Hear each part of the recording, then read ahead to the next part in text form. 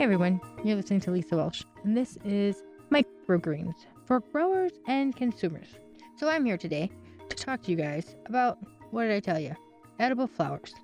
Well, edible flowers and edible herbs and edible flowers and herbs are pretty much, they go a lot, and microgreens. They all kind of form this unique little bond where, like, borage is a microgreen. It's also an edible flower. It's also got medicinal purposes. So basically, we're going to crack the case of what some of these products are and go through, kind of like we do with the microgreens, what they're all about. Now, you, my wonderful listeners, are awesome because you know, and I know, that some of these words, I'm just going to murder them. That being said, I will try to give you the information that I can. I will also tell you, as a disclaimer, I am definitely not a doctor. I do not take most of these, and if I do, I'll tell you I do, and why and what my effects are. But for the most case, I'm going off of what studies have told me and different things like that, because sometimes results can be scary. Look at the vaccine, right? Some people take the vaccine, they have no problems. Some people take the vaccine, they get sick. Some people take the vaccine and they die. Literally, it can cross the gamut. So all things seem to run that spectrum. Like, I was just telling somebody, my husband got COVID. I was vaccinated. Well, actually, I'm part of a clinical trial. So I did get a vaccine. What vaccine it was is none that none of you have taken. It was something that they're developing and still researching today. But I did that because I wanted to make sure that the vaccine would not affect my kid. So after my husband gets COVID, I tell my son, go get your vaccine. And go get it now. He tells me he won't. On principle. Strong little opinionated little teenage grown adult man there. Anyhow, long story short, he refuses to go do it. Had the appointment set up for him and everything. The next day, as you know, if you're part of the farmers world, you can get access to government findings basically before they put them out the press release or as they put them out. So the next day, they put a warning against the vaccine I was telling my son to go get. So I'm grateful that he is resistant a little bit, but sometimes it's still kind of annoying because some people have effects that we don't necessarily always have. So just keep that in mind and do your own research and talk to your own doctor before you do anything on your own, because I'm not responsible for that. So we're going to start at the very beginning with the A's. Yep, you heard me. So the first edible flower or medicinal plant we're talking about, because basically it runs the gamut, is angelica. It's a plant. The root, seed, leaf, and fruits are all used to make medicine. Well, what kind of medicine? Well, they use this angelica for heartburns, intestinal gas, that means flatulence, I know that word, loss of appetite, anorexia, overnight urination, nocturia. I also heard that stinging nettles is good for urination. Not that I've tried it. I don't have a need to try it yet. But maybe one day. Things to look forward to. Arthritis, stroke, dementia, circulation problems, runny nose, nervousness, anxiety, fever, plague, and trouble sleeping. Well, that's quite a list. Some women are also known to use angelica for starting their periods. But take that a little bit further. Sometimes women also use it to cause an abortion. Would I recommend that? Heck, no. That's just crazy. I would assume that it is taking probably an excess copious amount of it, but I don't know. I can only tell you what they found. Angelica is also used to increase urine production, improve your sex drive in case you need one improved, stimulate the production and secretion of phlegm, and kill germs. So it sounds like it could be good for you, maybe, or it could be bad for you, maybe. I think you probably want to start with a low amount and see kind of where that goes. Some people apply angelica directly to the skin for nerve pain or joint pain and skin disorders in combination with other herbs, meaning if you combine it with something else, I don't know what that something else would be, it can create it can work together to create a more powerful reaction. Like one of the ones they actually talk about is a lot of times they use angelica with aromatherapy to reduce the symptoms associated with quitting tobacco.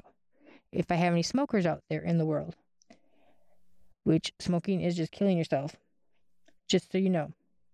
I don't care if you smoke, because I live with smokers, but I will tell you, you're just killing yourself and everybody else around you.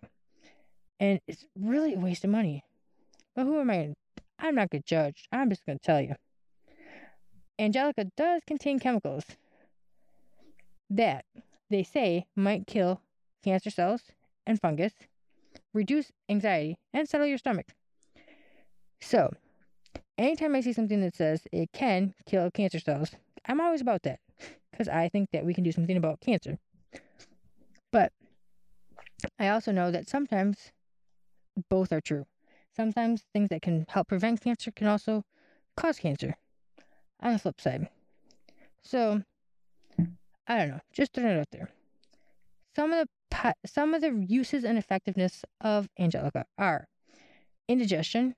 A specific combination product containing angelica seems to improve symptoms of upset stomach, including acid reflux, I hate heartburn, stomach pain, cramping, nausea, vomiting. The combination includes angelica plus peppermint leaf, clown's mustard plant, chamomile, caraway, licorice, milk thistle, caladine, and lemon balm. They have found insufficient evidence, meaning that they think it could be true, but they cannot prove it one way or another yet, that it is effective for quitting smoking. It does show that in early research that it does help when you do vapors of angelica and essential oils, reduces your tobacco cravings, but they'd have to do a lot more testing before they can say definitively. They also have the same issue with excess urination at night. I mean, who really wants to figure out how much you urinate? I actually read a very interesting study the other day about something else I probably can't get into here, but it was about how the body responds to certain things, and it's amazing what the body can do.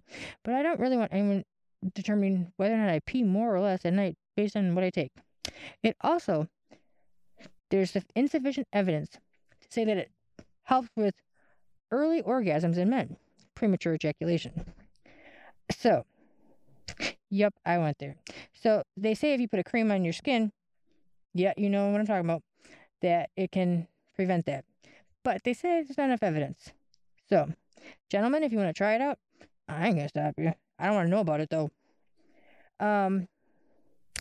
Bed sores.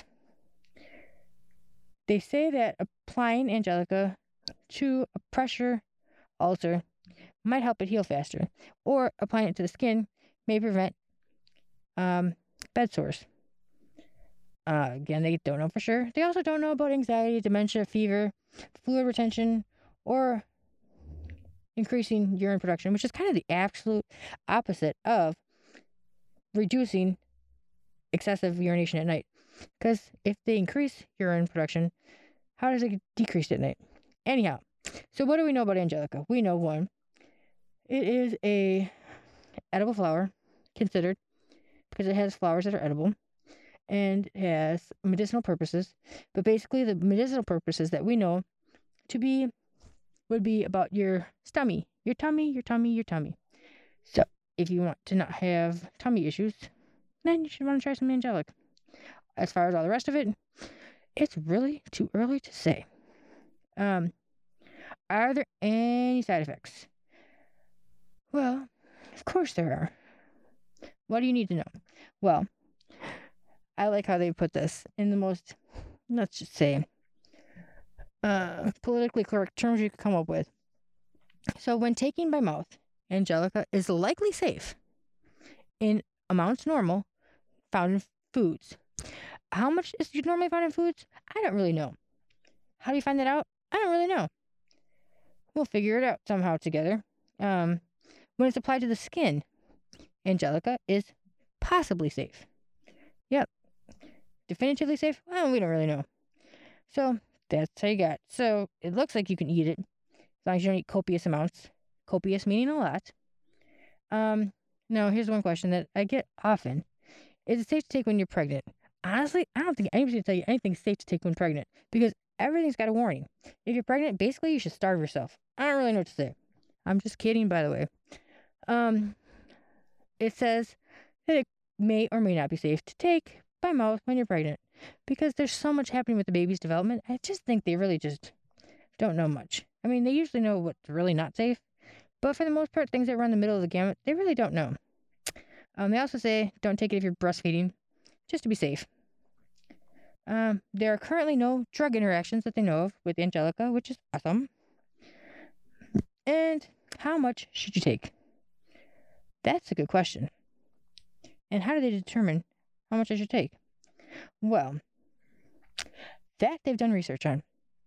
So, for indigestion, so by taking it by mouth, you can contain Angelica and several other herbs, if you want, have been used in a dose of 1 milliliter 3 times a day. Now, based on that dosing, they have not seen a lot of problems. Now, if you take that beyond that dosing, here's your warning. Warning, warning. Imagine those little red lights. Boom, boom, boom. One thing. Do you remember at the beginning where I said that some people take it to induce their periods or abortions? So copious amounts, probably not so good for you. A lot of people who have been known to take more than the required dose or recommended dose have serious nosebleed problems. So think about that.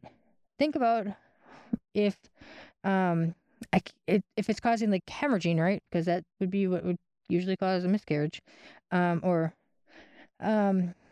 You'd have to think about what else would be seriously at risk if that were to happen. So, like if you're having increased risk of stroke, Parkinson's, Alzheimer's, so many things. Be very careful, and I wouldn't even try it. I honestly talk to your doctor.